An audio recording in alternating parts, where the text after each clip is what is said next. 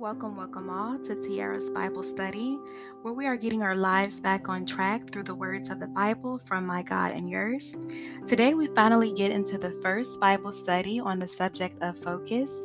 Now that you know more about me and my reasons for starting this podcast and ways it can benefit you, if you missed that part, you can check out the previous episodes, the introduction, what to expect, and 9 benefits of studying the Bible.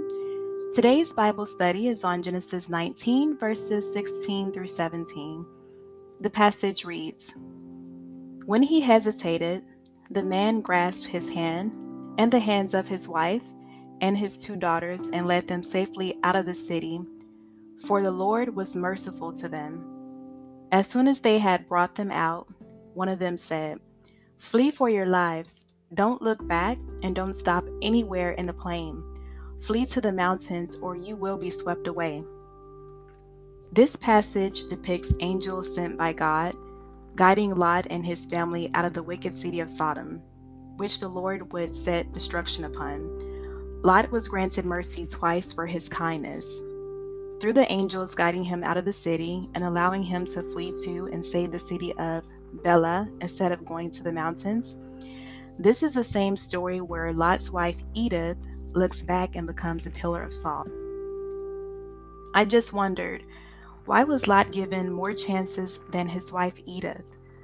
Yet Lot was the one with favor from God, and Edith did not follow the guidance of her husband.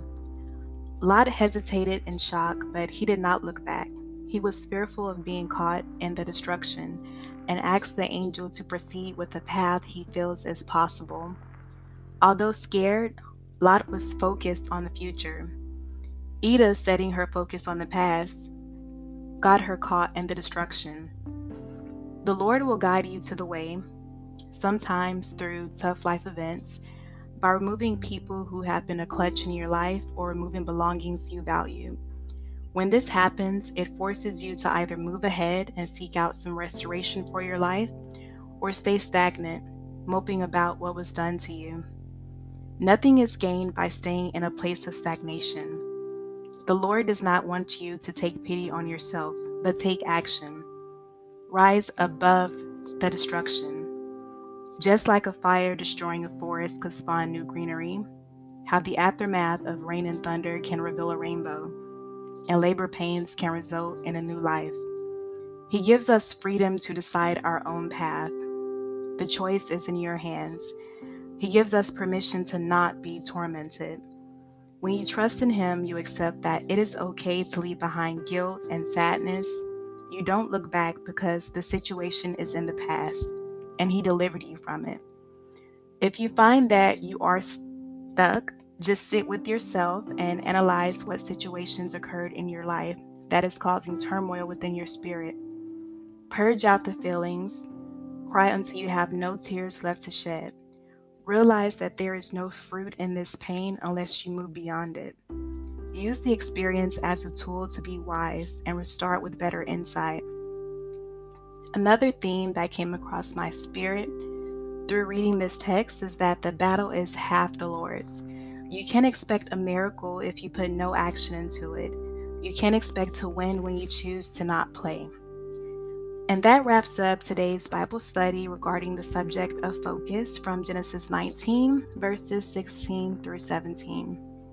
Some fun facts that I learned during this Bible study is that the city of Bela or Belay, where Lot and his daughters fled, is what we now call the city of Zor, which means little one and a place of refuge.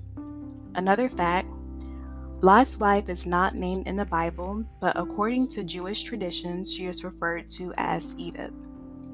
I hope you enjoyed those fun facts and remember to focus on what's ahead despite what has happened in your past.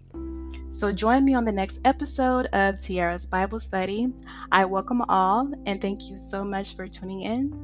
Bye.